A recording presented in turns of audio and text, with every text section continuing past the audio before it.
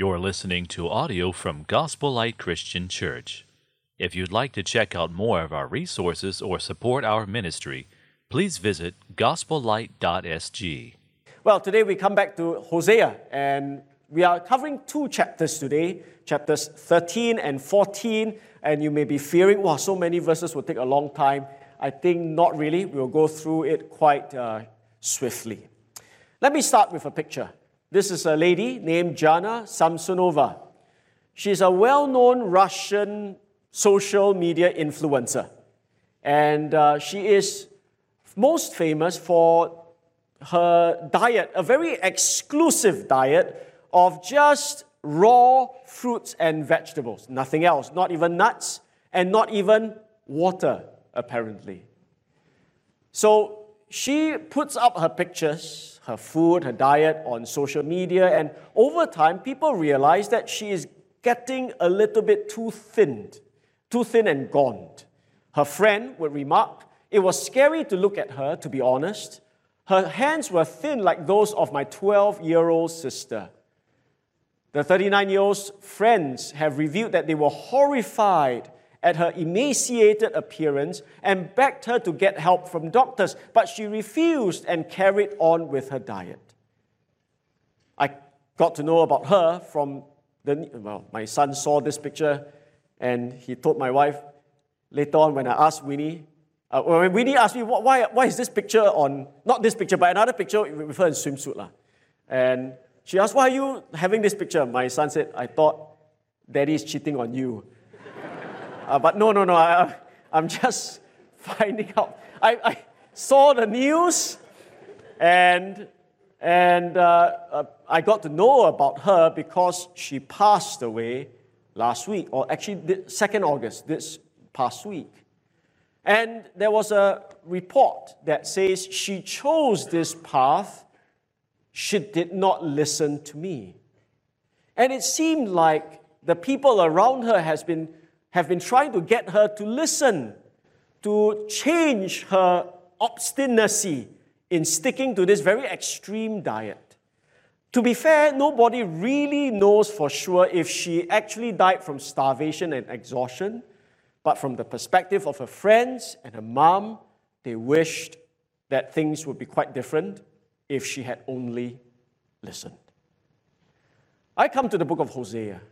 And when you read the book of Hosea, you also probably would have this sense that as you read about God's warnings and appeals to Israel to repent, to turn, that if only Israel had listened, they wouldn't be destroyed as a nation. They wouldn't be led astray as captives by the Assyrians. So in our final sermon today, I thought chapters 13 and 14 brings us to familiar themes of their sin, their suffering, the salvation that will be offered, and that will be the way we'll look at these two chapters. If only they had listened. Chapter 13 opens with a declaration of their sin once more. This is a repeated idea in Hosea and indeed in the prophetic books. God is clear and unapologetic about stating their sins. We read, when Ephraim spoke, there was trembling. This refers to the chief tribe, the most numerous and prominent tribe in Israel. He was exalted in Israel. So the trembling here probably speaks about the fear that he commands and the exalted position he enjoys. But the problem with Ephraim is that he incurred guilt through Baal. He worshipped false gods, false idols, false Baals, lords of the lands, and therefore suffered a demise. He died spiritually. In verse 2, and now they sin more and make for themselves metal images, these idols or statues skillfully made of their silver, all of them the work of craftsmen. So they indulged and they were deeply entrenched in idolatry. It is said of them, those who offer human sacrifice kiss calves. Now, this is not an easy sentence to kind of translate. It could really be translated as such. They offer human sacrifices, probably following the path of the Canaanite worship styles. They offer children as sacrifices to gods like Moloch. That could be the way ESV has translated it, or it could be a little bit more general in that they, among men who offer sacrifices, kiss calves. So basically saying that these worshippers who offer sacrifices are worshipping it to idols, kissing the statues, the calves that they have built. In any case, it is very clear the issue here is idolatry, the style of the Canaanite people. Therefore, they shall be like the morning mist, or like the dew that goes early away. We have kind of looked at it. This speaks about how they will be destroyed very quickly, like the chaff that swirls from the threshing floor, or like smoke from a window. They will be blown away. But I am the Lord your God from the land of Egypt.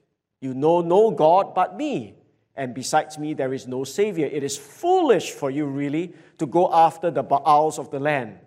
It was I who knew you in the wilderness, in the land of drought. I brought you out of the wilderness into the promised land. But when they had grazed and they had become full, they were filled and their heart was lifted up. Therefore, they forgot me. It's interesting. I'm preparing ahead of time for a sermon series, and I was looking at Deuteronomy chapter 8.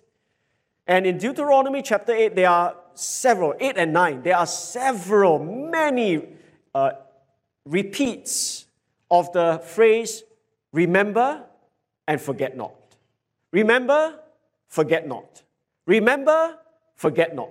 It is almost God saying, I know that when you enter the promised land and when you have your fill, you'll be tempted to think that you did it all with your own hands.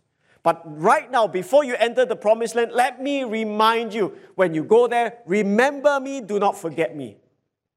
Despite those clear instructions in Deuteronomy, as generations go by, Israel ultimately forgot God here. When I was growing up in secondary school, we learned Chinese proverbs, and one of the proverbs is 饮水思源. You drink the water, you remember where that source is from. It speaks of the value or virtue of gratitude. And that's not an unchristian value. It's important, even for the Christian life. Just as God has blessed us, just as God has blessed you, O Israel, never forget your God. But they are treacherous. They forget God. They are lifted up in pride. And they go whoring after false idols. Sadly, statues that they have made with their own hands. So God confronts Israel with their sin. And then we read on that God is going to tell them about the suffering they will have to go through.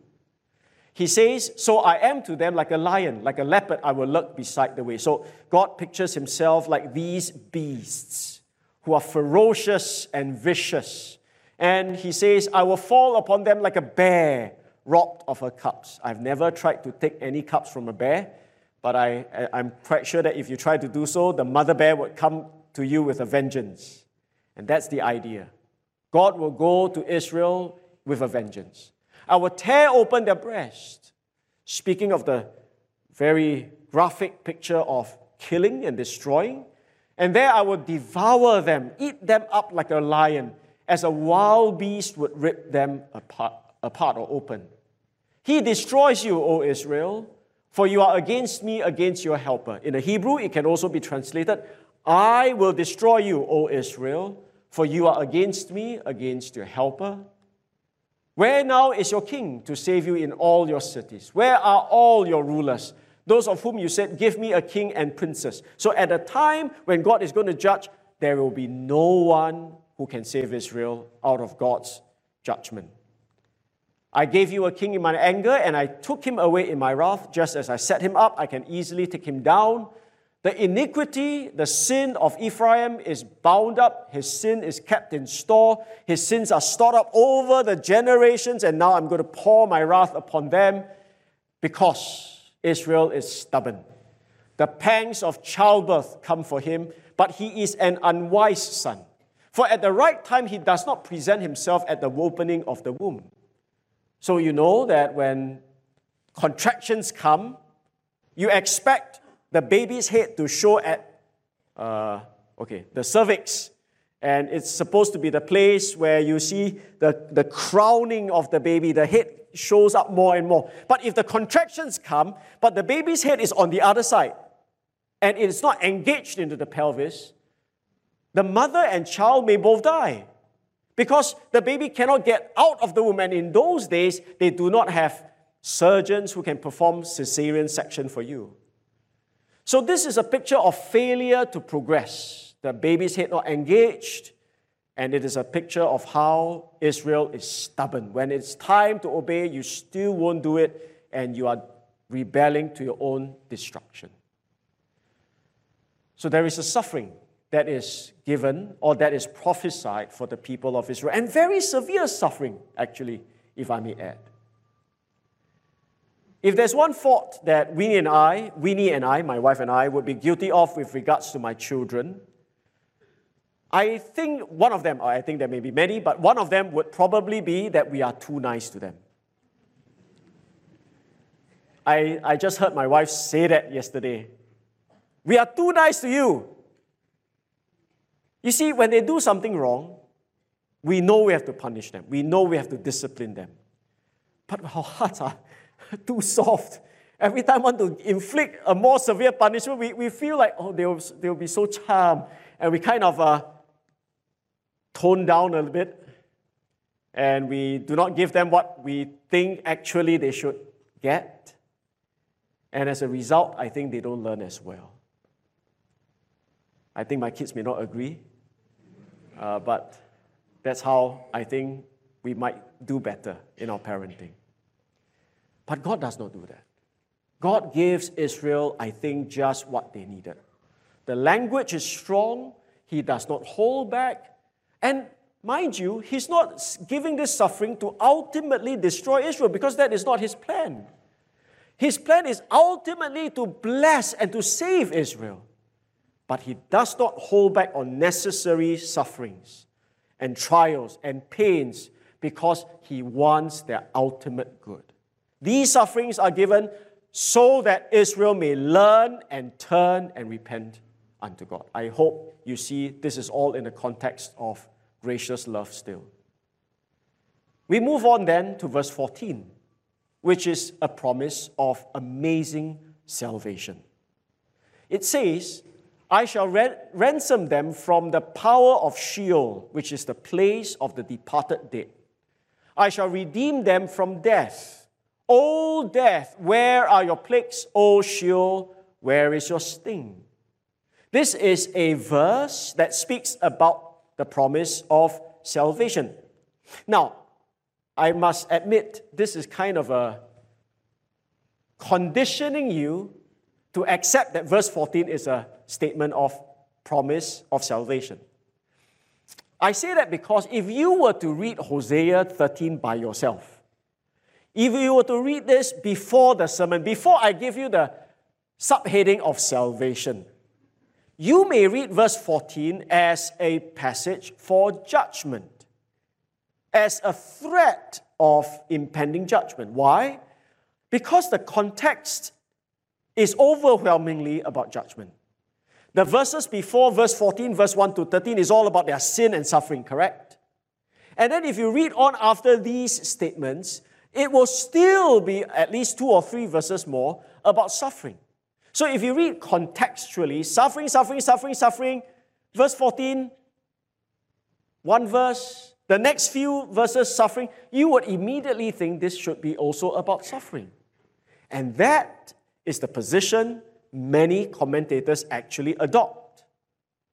And so when they read Hebrew, they look at the first 2 lines, and because the Hebrew language there is not absolutely definitive, they say we should really not translate the Hebrew to read, I shall ransom them, in the declarative form, declaring it form, but in the interrogative form, in the questioning form. So they say, it should be translated, shall I ransom them from the power of Sheol? Shall I redeem them from death? That's the way they feel they should be read, because this passage is overwhelmingly about judgment. So if I may say, a lot of commentators say, God is speaking about the sin of Israel, the suffering that will come unto them. So God asks, shall I really ransom them from the power of Sheol? Shall I really redeem them from death? Of course not. The rhetorical question. Instead, God will say, O death, where are your plagues? Come upon Israel. O Sheol, where is your sting? Come upon Israel. That is the way many have taken this passage to read. And I can understand why, because of the context.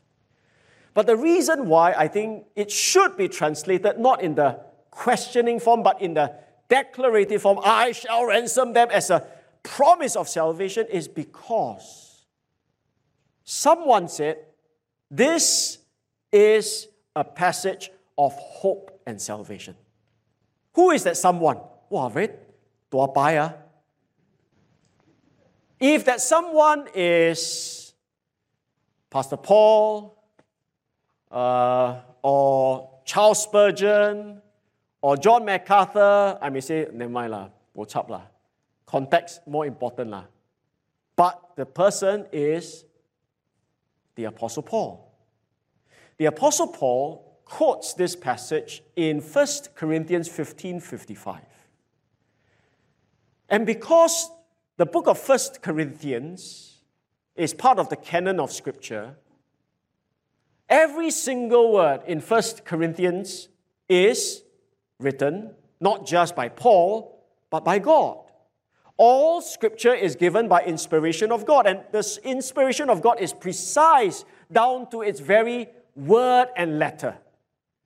And in 1 Corinthians 15, Paul states this verse as a taunt against death. It's saying to death, because of the promise of resurrection, the glorious resurrection body given because of Jesus Christ, we need not fear death. Therefore, in 1 Corinthians 15, the tone is, oh death, where is your victory? Where is your plagues? Where are your plagues? Oh Sheol, where is your sting?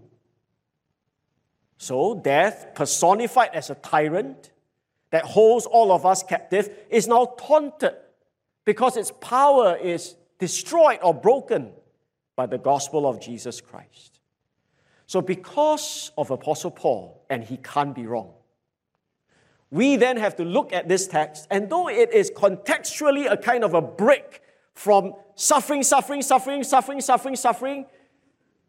it is how God has intended it to be. And that is not unusual, because in the prophetic books you would see how God talks about sin and suffering, and all of a sudden there will be a bright hope of hope, or bright light of hope, and then goes back to suffering, and then later on a sprinkling of hope once again. I think, therefore, okay, that was a long 5-minute kind of explanation. I hope you're not lost. But at the end of the day, I hope you will see that verse 14 is indeed a passage about the promise of salvation. Just to allow me to continue that thought in verses 56 and 57 in 1 Corinthians, the sting of death is sin, and the power of sin is the law. The reason why we fear death is because of sin. If you are sinless, you do not fear death, because it's just going to be meeting with God and you're right with God. There's nothing to fear. But the reason why we fear death is because we have sinned, and God is holy. He will judge our sin. And sin is accentuated or clarified with the law. But we do not fear death and the law anymore if we are in Jesus Christ, because Jesus fulfilled all the law. He is absolutely righteous. And then He went to the cross to give His life to die for your sins. The Bible tells us that Jesus took on the sins of His people, suffered and died, in order to credit to us His righteousness. So now we need not fear death and sin, because the victory is through our Lord Jesus Christ. So sure, where is your sting? We don't fear death anymore. You don't have to look at death as if it's the ultimate thing in life. No, it's not a full stop to your life. It's a comma that ushers you into a glorious eternity with God. A little boy saw a bee that was buzzing all around him and he was really terrified. He says, "Mommy, Mommy, help me, because if I get stung, I will die." He's not wrong. You may die from a bee sting. But the mommy said to the boy, "No, son, you won't die." "But Mom, I know bees can kill." "Son, you won't die. Not from this bee anyway." And she opened up her hands and showed him that the bee had already stung her. She had absorbed that sting. And the bee can do nothing to him anymore. Jesus took on that sting of death, of sin on the cross for you and for me. Thanks be to God for the victory that is in him. So, in a very interesting way, whilst God rains down severe sentencing and judgment upon Israel, right in the middle in verse 14, he gives that bright hope of saying, even though your nation is going to be in exile, even though your nation is going to be ravaged, I'm not done with you. I still love you. I will save you. I shall ransom you from the power of Sheol. I shall ransom you from death. Now, this is a long-range promise in that I don't think any time from the Assyrian captivity, even up to today, there has been a time for national salvation upon Israel. But I believe, according to Romans 11, there will come a day where Israel in great numbers will be saved, as we have already explained in previous sermons. But it's a long-range promise, and it stems and is rooted in the hesed, faithful, steadfast love of God. Having explained all that, I hope it's clear for you. We have this tricky verse, compassion is hidden from my eyes. Ayo, jalat. Compassion is hidden from my eyes seems to lead me to think that this should be a judgment text, right? I'm not going to be compassionate on them, I'm going to judge them. That will be the way you will read this text again. But, hey, go back and check your Bible, go back and check the words here, and you will be in for a surprise. When it seems puzzling, it's good to go back and check. Now, we don't all read the Bible in the original language. Very few people can actually do that. But when something is fishy, something doesn't quite fit, then it may be necessary to go back and check what the Hebrew really is.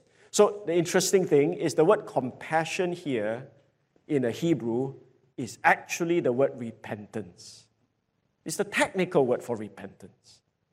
So it's not saying that God will not be compassionate on Israel. That's unfortunately, I would say, I do not know why the ESV translators translated that way, but that's how they translated it. But if you look at some other translations, they do have the word repentance because that's what that word in Hebrew really means. Repentance is hidden from my eyes. God is saying, I will not repent. I will not change my mind. What? With regards to what? With regards to saving Israel. So instead of saying God is not going to be compassionate, it is actually saying God will not change his mind on showing mercy and love upon the people of Israel. All right. Get you back, wake up. So, just a big idea. This is a passage about the sin of Israel, about the suffering that is to come, and about a glorious salvation that is promised in the midst of it all. But before all that, there will still be that judgment upon Israel in that they will be led away by the Assyrians. Though he may flourish among his brothers, the east wind, probably referring to Assyria from the east, the wind of the Lord shall come, rising from the wilderness, and his fountain shall dry up. His spring shall be parched. It shall strip his treasury of every precious thing. So Ephraim or Israel will be destroyed. Samaria shall bear her guilt because she has rebelled against her God. They shall fall by the sword. Their little ones shall be dashed in pieces, and their pregnant women ripped up open. These are some of the fiercest, most severe statements in Hosea. But let's remember, in the midst of their suffering, there is a glorious salvation that is promised. Finally, let's come to chapter 14. Don't worry, Chapter 13 a bit longer, chapter 14 not so long, all right? So chapter 14, I just have one point, and that is the solution that God offers to Israel. So, you are in sin, you will suffer, I promise you salvation.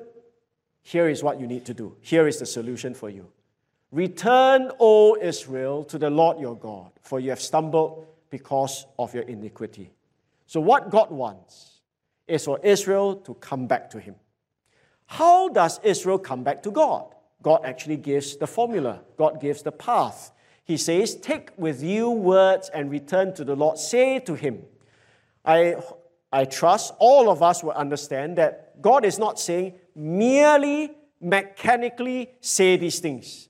As if like Aladdin and the genie in a bottle. Just say magic words and God will have to oblige you. No, I don't think any one of us would think that. But the words that you'll read later on are supposed to be things that they believe, understand, feel for, and therefore express. So, in returning to me, this has to be your understanding, this has to be your conviction, this has to be what you are submitting yourself to. And what are these? Say to me, take away all iniquity. It's a phrase that asks for forgiveness. Lord, forgive us. Take away our sin. We cannot take away our own sins. We cannot help ourselves, but you can. So, Lord, have mercy, take away all iniquity.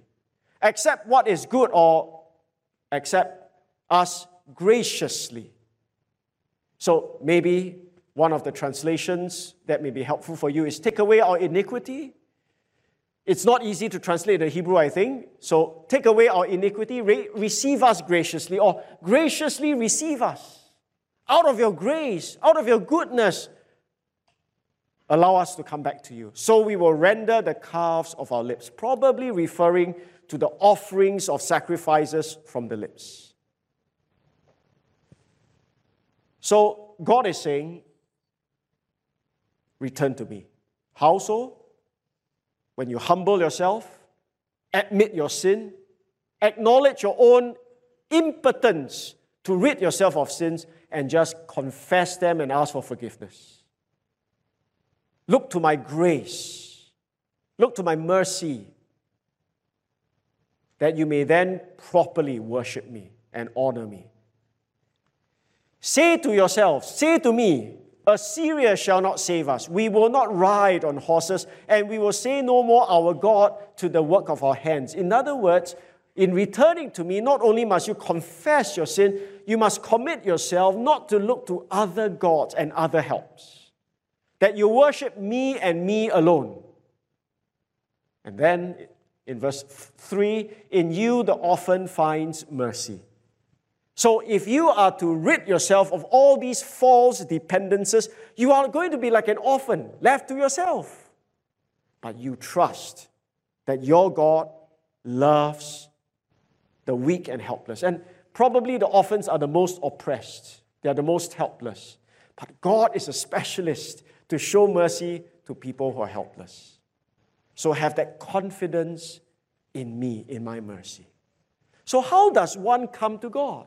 In summary, one comes to God with a broken, humble, contrite spirit, recognizing that he's a sinner, recognizing that he is not able to save himself, recognizing that he has no other gods who he can look to, and recognizing that God is a merciful God who will save those who cry out for mercy. In that, you return to me. And if you are able to do that, if you say that in your heart and in your lips, then God says in verse 4, I will heal you. I will heal their apostasy, their falling away from me. I will love them freely, for my anger has turned from them. Amazing, right? Every other religion tells you you've got to do something of worth to prove to your deity so that he will love you. Show that you are worthy to be loved. But you know, the Bible tells us God doesn't love us because we are worthy. God loves us freely. He loves us when we are unworthy. This is a verse that a famous preacher named Spurgeon spoke much about. He said, this sentence, I will love them freely, is a body of divinity in miniature. He who understands its meaning is a theologian, and he who can dive into its fullness is a true master in divinity. So the sentence of interest is, I will love them freely. I guess that's the emphasis. How can God love us freely? And if you understand how he can do that, Spurgeon thinks you are a theologian. I'm not sure if I plunged all the depth of what Spurgeon was trying to unearth or mine out. I try. And as I explained to you, I hope you understand. And then after that, you can walk out and say, I'm a theologian. But let me put it very simply.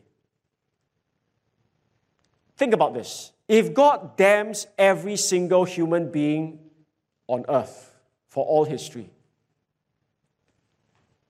he will still be just. Let me just say that first. If no one gets saved and everyone goes to hell, God is still just. Why? Because we are all sinners. There is no unrighteousness with God in punishing rebels, sinners. Wow, so jialat meh? Yes. You do not think that we are very jialat because you don't understand the depth of our sin and the hideousness before the sight of a holy God. But from God's perspective, there is no unrighteousness when God damns everyone. But if he should damn everyone, then nobody in this world would know of that mercy and grace and love of God, not even the angels. So if God damns everyone, no one would know his mercy, and that's not what God wants. He wants his full attributes to be on display. But if God just closes an eye to sin and lets people get into eternal life, get forgiven of their sin, then there will be that eternal scandal that this God is not serious about sin. He does not pay for sin. So, suppose this is the whole world, and God chooses to save a segment here. I do not know why I choose you. But if God chooses to save a segment here, and say, okay lah, never mind lah, all these go to hell lah. But this group, I close one eye, I know you are sinful, but I just sweep your sin underneath the carpet, let you into eternal life. Well, you may enter into eternal life, but for all eternity, people, you and angels will be saying, during the water cooler talk, not in a business meeting, cannot say before God, but in a water cooler, our God, last time, I don't know why. He said he's serious with sin, but these people, their sins are just swept under the carpet leh. In heaven, if you hear, not very shook. And God will not allow it. If God just closes an eye to sin, he is unjust. He's unrighteous because sin must be dealt with. So, to love freely, to forgive you your sins, someone has to pay for your sins. And this whole mystery is solved when God sent his Son Jesus Christ to die and to pay for our sins. This is already in God's mind before creation. It is expressed on that day when Adam and Eve sinned against God. When God said, the serpent will crush the offspring of Eve's heel, and the offspring of Eve will crush the serpent's head. Jesus, that offspring of Eve, would have to suffer and to die. We often say, Jesus died for me. Jesus died for you. There's nothing wrong with that, in that Jesus died so that you may be saved. But it's equally true, if not more so, that Jesus did not just die for you, Jesus died for God. What do you mean, Jesus died for God? According to Paul, Jesus had to be sacrificed. Jesus had to die so that he, that is God, might be just and the justifier of the one who has faith in Jesus. How can God justify this group of people and still be just? Only if He had already punished that sin on His Son, Jesus Christ. So, I will love them freely is not to be taken too lightly. It is laden with this doctrinal reality that in order for God to save us, He cannot just sweep it underneath the carpet. He has to pay for it with the cost of His Son's life. And we are grateful recipients of this amazing grace. So Israel has sinned and have stored up iniquity. There will be a suffering and a judgment and affliction given to them. But that will not be the final story in their life, in their history, because God will save, and God calls Israel to return to Him in repentance and humility. And when God heals them, God will be like a dew to Israel. He shall blossom like the lily. He shall take root like the trees of Lebanon. His shoots shall spread out. His beauty shall be like the olive. His fragrance like Lebanon. Very agricultural, horticultural kind of picture, the abundance and flourishing of the land. They shall return and dwell beneath my shadow. They shall flourish like the grain. They shall blossom like the vine. Their fame shall be like the wine of Lebanon. They will be a prosperous, blessed people and land. O Ephraim, what have I to do with idols? How would you even compare with me with idols? I'm the one who answers and looks after you. I'm like an evergreen cypress. From me comes your fruit. So quit going to the idols. And finally, in verse 9, whoever is wise, let him understand these things. Whoever is discerning, let him know them. For the ways of the Lord are right, and the upright walk in them, but transgressors stumble in them. When you end reading this book of Hosea, you must be wishing Israel will listen to God. If only they will listen. Then we wouldn't read about the Assyrian captivity. We would not read about the destruction of Israel. And that has to be the kind of sense we get when we read this prophetic book. God so mercifully, to me, He is so patient, He's so elaborate, giving so many words, so many pictures, so many persuasions for the people of Israel to turn, and yet they will not listen. How tragic. But there will come a day where Israel will listen. There will come a day where God is going to show His mercy and love to the people, and we long to see that day someday. But like I've always been saying, the book of Hosea, and indeed the Bible, is not just a historical record for others about people in time past, but the Bible is written for you and for me, isn't it? The Bible tells us so, that it's written for us. So I like to have a little twist to the title and say, if only you will listen. It's about you. If only you will listen about your sin. I know it's not politically right to talk about sin all the time in some people's minds, but I think it is absolutely disastrous if you come to church, if you hear the preaching of the Bible, and no one tells you about the biggest problem in the world, and that is sin. There is one problem in this world, the root cause of it all, and that is sin. Sin is rebellion against God. Sin is breaking God's law. Sin is having anything else as your God apart from the God of the Bible. And God is open and unapologetic about the issue of sin. So I find it really strange that there are some churches today that probably want to skirt around the word sin. They find that, maybe let's not turn people off about the word sin. Let's talk about it in other ways. And maybe they focus even on issues like mental health, sickness, struggles in life. Now, I'm not saying that these problems are not big problems. They are. But they are not the ultimate problem. The ultimate problem is man is alienated from God because of sin. And today I'm telling you, you are a sinner. I guarantee you are a sinner. Just like I am. Because that's the verdict from God. All have sinned. Why should you listen to the message of the Bible? Some of you say, I have a good life, I have a good family, I'm well-to-do, I stay in a big bungalow, Everything is done for me. I'm happy in life. Why do I need the Bible? Let me tell you why. Because you are a sinner before the eyes of a holy God. And God will judge you for your sin.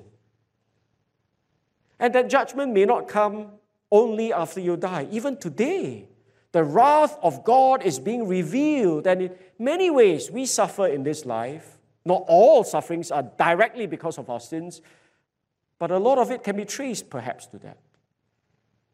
You are a sinner, so am I. And we stand before a holy God. I hope you'll listen. I hope you'll also listen today perhaps to sufferings. Again, sufferings is a mystery in the Bible. Not that we cannot understand everything about sufferings as taught in the Bible, but it's not possible to always know why we suffer that specific suffering in that point of time. But one of the reasons I think God gives sufferings is perhaps to turn your gaze away from yourself unto God.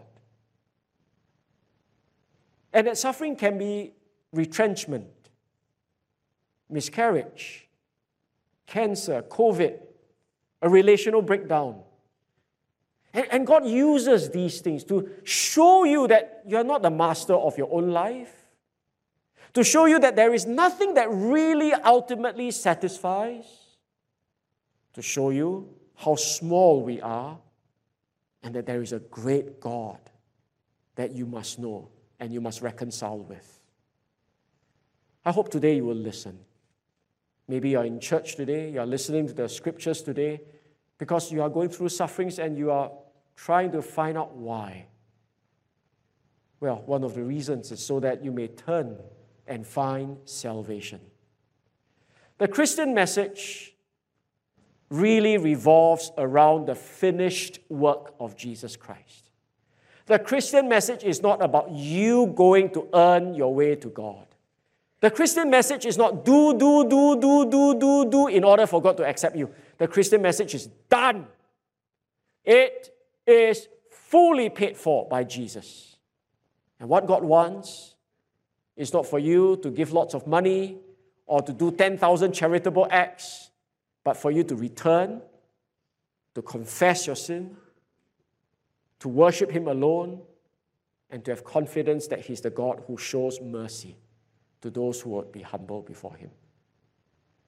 So, I hope you will come to God today in such a manner.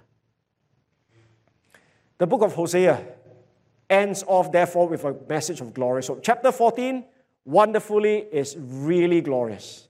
I hope we'll walk away thinking, wow, Hosea not very jialat, but Hosea is very positive. Hosea is really encouraging. Hosea is about the glorious Hesed love of God. May you come to know God's love today. Let's bow for a word of prayer together.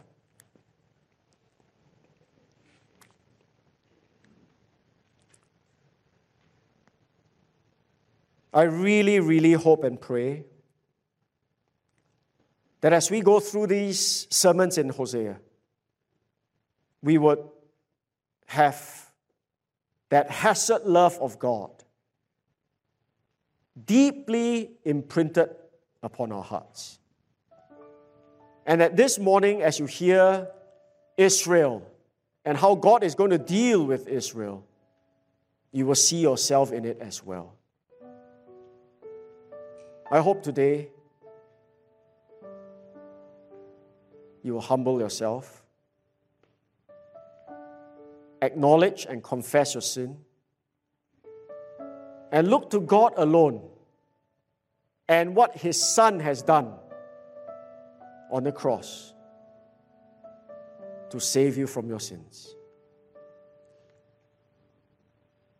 It is our prayer in this church. I am 100% confident that many of our people today are praying for people right now to see their sin, to see Jesus as the Lamb of God that takes away the sin of the world. We are praying for you. We're praying that you will not just hear a sermon, but that you will humble yourself and come to God. We're praying that you will not just sit here, come here to church, but you'll come here to Jesus Christ.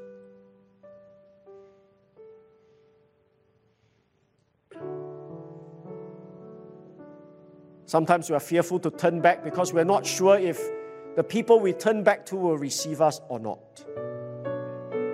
But I say to you, God today is opening wide His arms. Can't you see?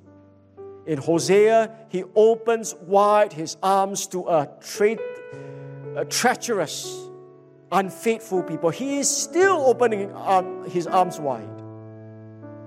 And today, God is still inviting you to turn and to come home. To come home to Him, that you may be saved. You know, throughout the book of Hosea, I have applied this book by and large to seekers, to sinners, to unsaved friends in our midst. Because I think that is the emphasis, the weight of Hosea. It's to an unbelieving people. But as I close today, I want to say a word or two to my brothers and sisters in Christ. And I draw that encouragement from Paul when he referred to Hosea 13. O death, where is your victory? O Sheol, where is your sting? The Apostle Paul goes on also to say to the Christians there, in the light of that glorious resurrection body, in the light of that glorious hope of eternal life with God, today, as Christians, let us be steadfast and immovable. Let us not be easily shaken from the confidence in the gospel. Let us not be assaulted by doubts in such a way that we will fall away. But let us hang in there. Hold on. Be steadfast and immovable with regards to the gospel hope. Trials may come, afflictions may come, sickness may come, pains will come, but let us hang on. And then I say to you, like Paul would say, be always abounding in the work of the Lord, because you know that your labor is not in vain in the Lord. Sadly, most of us give God our leftovers because we abound in our career. We overwork in our jobs. And then whatever is convenient, whatever time we have left, we then say, God, let me give you my offerings. But in the light of the glorious resurrection, Paul says, let us be abounding in the work of the Lord. Let us overdo. Let us put in all our energy, our strengths, our passions in serving Him. Today, as we are reminded about the hesed love of God, let us pray that we will know it deep in our hearts. Knowing God's love is not just an intellectual exercise. It is a spiritual gift. Ephesians 3 tells us we need to pray that the Spirit will strengthen us in the inner man, that we may then be able ultimately to comprehend the magnitude of God's love. May we know God's love deeply today as we pray, so that we may be filled with the fullness of God, so that we may be growing in maturity, and so that we may be abounding in God's work. May that be true for many gospel-lighters today. So, Father, thank you again for this morning. Thank you for the conclusion of this series. May your hesed love be burned deep in our hearts. May sinners be saved. May saints repent and turn back to you. And may we all love you and serve you, for you are love. Thank you. We pray all this in Jesus' name. Amen.